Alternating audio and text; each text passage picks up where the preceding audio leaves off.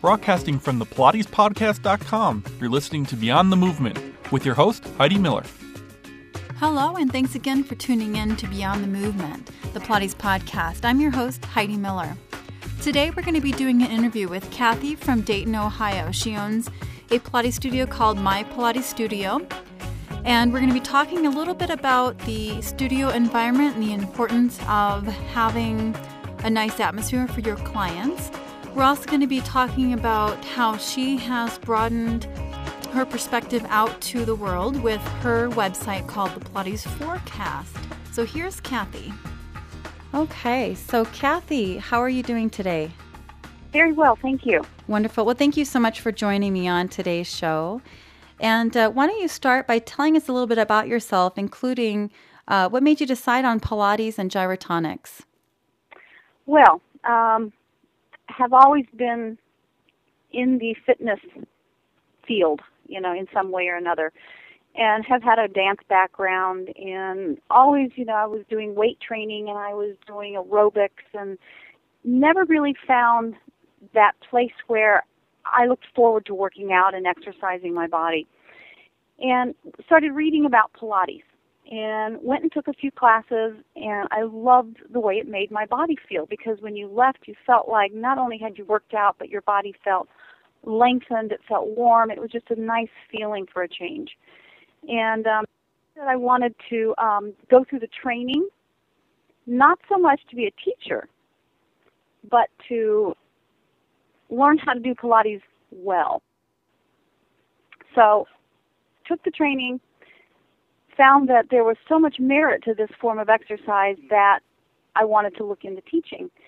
At that time, my husband and I, we own a real estate company. I have my license in real estate, and I was running the company.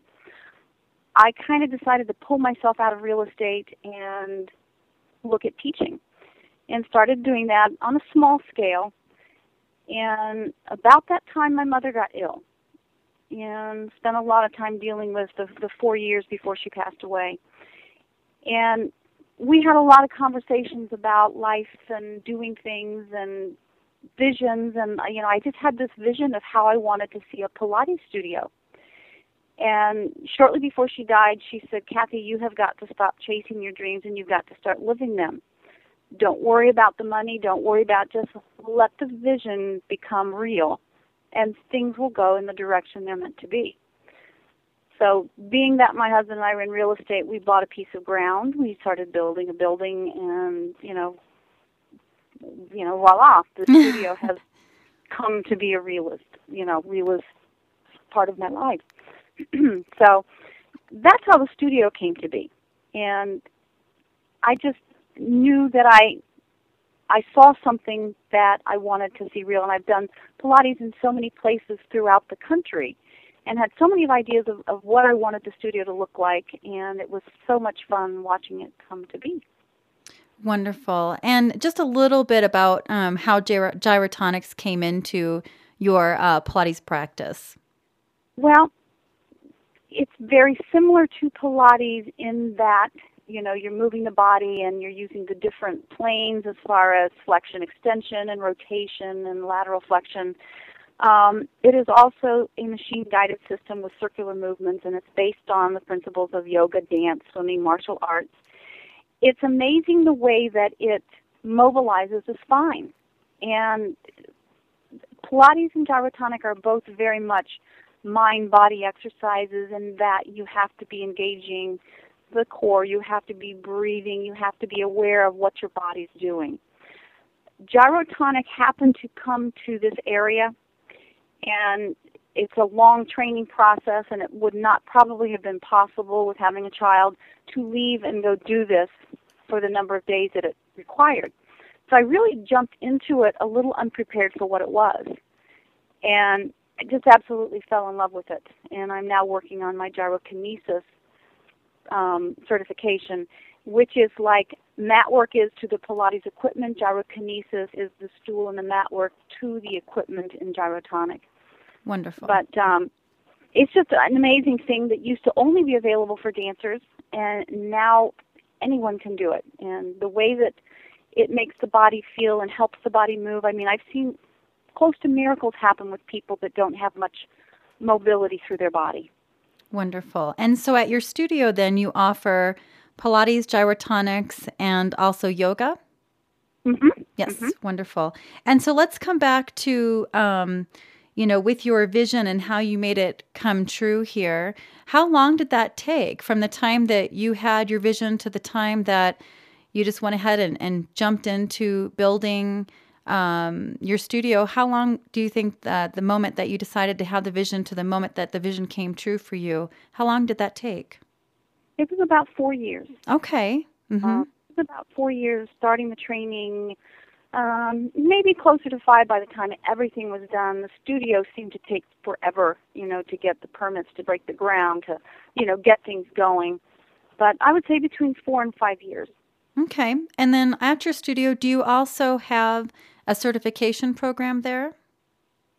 We don't do the actual hosting and training at this time, something that I would be interested in doing down the road.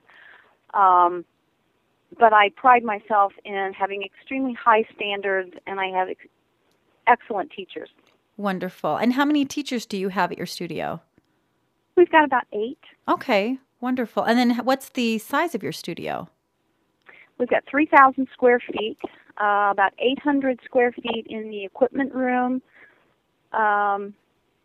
Actually, I think that one's a little bigger. I think it's about 1,100 in the equipment room. We've got about 800 in the yoga room. And then we have a reception retail area. We've got a massage and facial room. And we have a break room, which is open, and we've always got fresh fruit and water and, snacks and things like that for everyone that comes in. Okay, so that brings us to talk about so part of your vision, besides, of course, having the studio and what you've developed, is the space that you've created there. Can you describe kind of the feeling of your space and what you feel is important in your Pilates studio? I did not want a gym feel. I wanted a spa feel, so that when people come in, the first thing they see is a water wall. And we have a fireplace. We have very peaceful, it's almost an Asian contemporary feel to the studio. Very jewel tone colors, so relaxing yet vibrational, where you can feel yourself, wanting to engage in the exercise and, just being alive. I wanted a place where people came and they felt like they were doing something for themselves, that they felt like they were rejuvenating, be it they were coming first thing in the morning or at lunch or in the evening, that they had taken a little time out of their day just for them. And for the most part, the feedback is exactly what I was trying to create has happened. That it's very peaceful, it's very calm, lots of great feng shui, and I just feel like what I was trying to create has happened, and it's really been fun to see that, come to fruition. So tell me a little bit about, what is your take on music in the studio? We have a stereo system that has speakers going into the equipment room, into the reception area when you come in. We have another stereo system that goes into the yoga mat ballet room and also into the facial and massage room. I think that music is extremely important. We keep it on the soothing side. Not that there aren't times when, somebody's in there with a client and, the whole studio is not full and they've put on some Van Morrison or they put on some Macy Gray. But sure. For the most part, I think that, I love having the music. I think that to hear that while you're working out only makes the workout more pleasant and I think a little more focused because it's relaxing. Okay, great. And that was kind of my next question as far as, so you don't feel that it distracts from the person's ability to concentrate on themselves during the workout. No, and of course we don't have, like I said, for the most part, anything to be loud and distracting. It's background music. Yeah. But it's peaceful and Yeah, I'm. It's just a question I have because there's some, there's some controversy on whether or not to have music in the studio or not to have music in the studio, and I do believe that it's a personal choice for the studio and for the clients as well. Mm-hmm.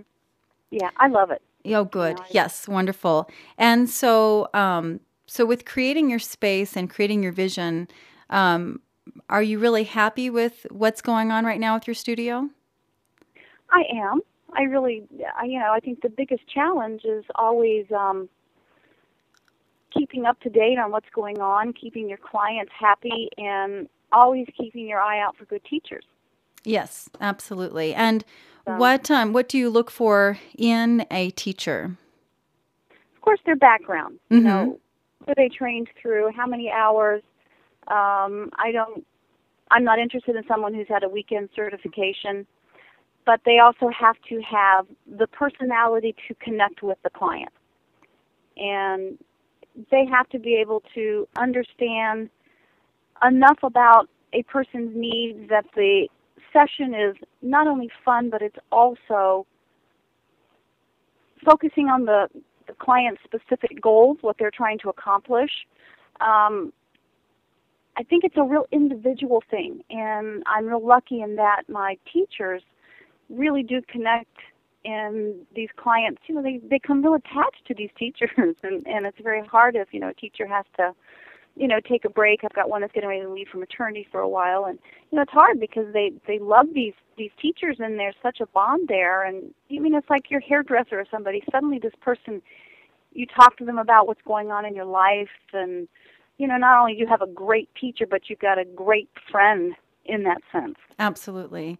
And so with your teachers, do you have, how do you keep in the studio the cohesiveness with the teachers and the connectedness that you have with them? Do you have weekly meetings? Do you have a weekly class that you all participate in? How do you keep them all connected with each other and keep that positive environment of having the teachers like each other and enjoy Mm-hmm. what they do together and be able to be a good atmosphere for the clients who walk in? To be honest, I have not had a problem with teachers not finding that camaraderie. Their schedules are also, some of them have children, some of them have this, and they're coming and going. What I do is on a weekly or twice a month, I will put a little in everyone's paycheck. I'm sorry, could you repeat that? We lost you for a second. So you put what in the paycheck? Like a little memo in the paycheck, Mm-hmm.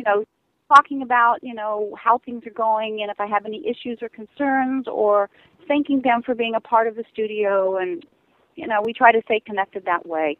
Wonderful. And you're also, I guess you're also connecting then out to the world now.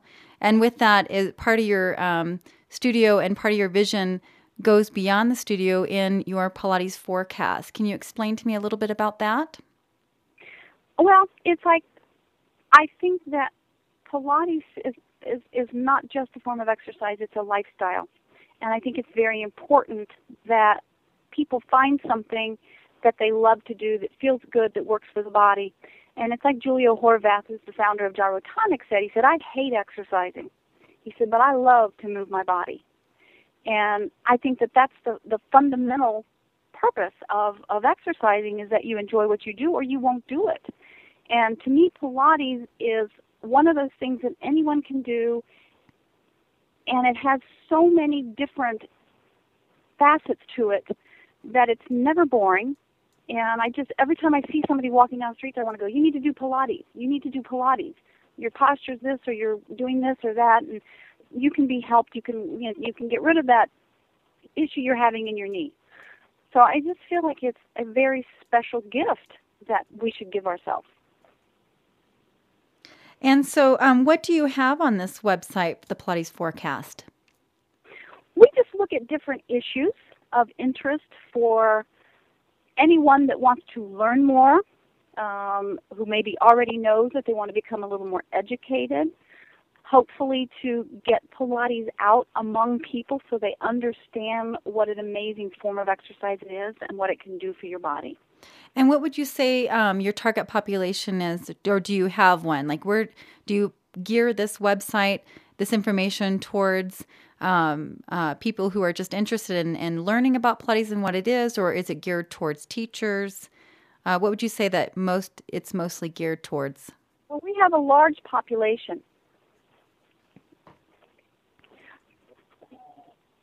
I think that the population is so open. I mean, I have young athletes. I have women that just want to get their bodies back after having children. We have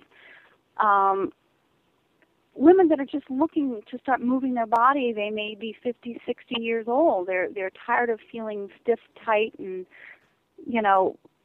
unused. I have people that have issues, that have knee replacements, that have osteoarthritis, that may have plantar fasciitis, or any of the other issues that come up.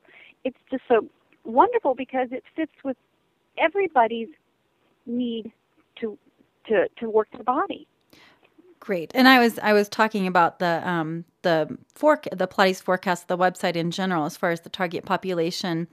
Are those? I'm sorry. Oh no, that's okay. But in regards to that, the people who are out there, what is part of your vision with the Pilates forecast besides the fact that you want, that everybody should be doing Pilates? I agree. I think everybody should be doing Pilates. But tell me specifically about the Pilates forecast in general. Like, for instance, it's a video. There's video on there showing certain exercises. Yeah, and how often does that get updated, and what are you kind of looking for with that video that you put up there? Are you looking for people to follow along? Are you looking for people to come up with questions? Is there a way that people can ask questions? Is there a forum that people can go to talk to somebody if they have a question on what they see in the video? Sure. We've got email, phone numbers, and things of that nature. I think that there's so much misconception about Pilates and who can do it that anytime you can get little videos out showing somebody doing something, we try to keep what's on there as real as possible. We're not going to have somebody doing an advanced exercise where somebody looks at it and goes, well, who the heck can do that? But we try to keep it user-friendly. We try to get information on there that is interesting, that somebody would say, well, I think I'd like to be able to do this, or I'd like to learn more about this, or perhaps I would like to talk to someone about how I get into doing this or becoming more involved in this. So I think that it's just a path for teaching the public more about Pilates and hoping that we can get more people interested in understanding just how beneficial it can be. Wonderful. And then also a part of your website, you have a link to Everyday Athletics, which is is that a clothing line? It is. Yes. We carry a line, about 3 or 4 lines of yoga and Pilates wear in the studio, and also decided to have a website to put some of these clothes on the website, so if somebody can't come into the studio, they can still get high-quality, unusual clothing. Okay. So part of your website, the Pilates Forecast, then has video on there to show certain exercises to educate people. It has the ability for people to then communicate with you if they have questions. Also, giving them access to some clothing ideas or some clothing wear that they can get from that website. And then also, you have some articles on there to keep people up to date with things that are coming out into the Pilates world? Yes. Wonderful. Good. Well, it sounds like you have a really wonderful combination there. Your studio, I looked at your website, and we'll be giving that in the show notes. And your studio, when I saw it, was just absolutely beautiful. And it looks like you have a perfect environment and that you've made your dreams come true. And you're an inspiration to all out there, I'm sure, who are looking to start their own studio. And what would be some advice that you'd like to give to some of those people out there who are looking to want to start maybe their own studio? I would say the main thing is to have an environment that you feel creates what you're trying to project to the client.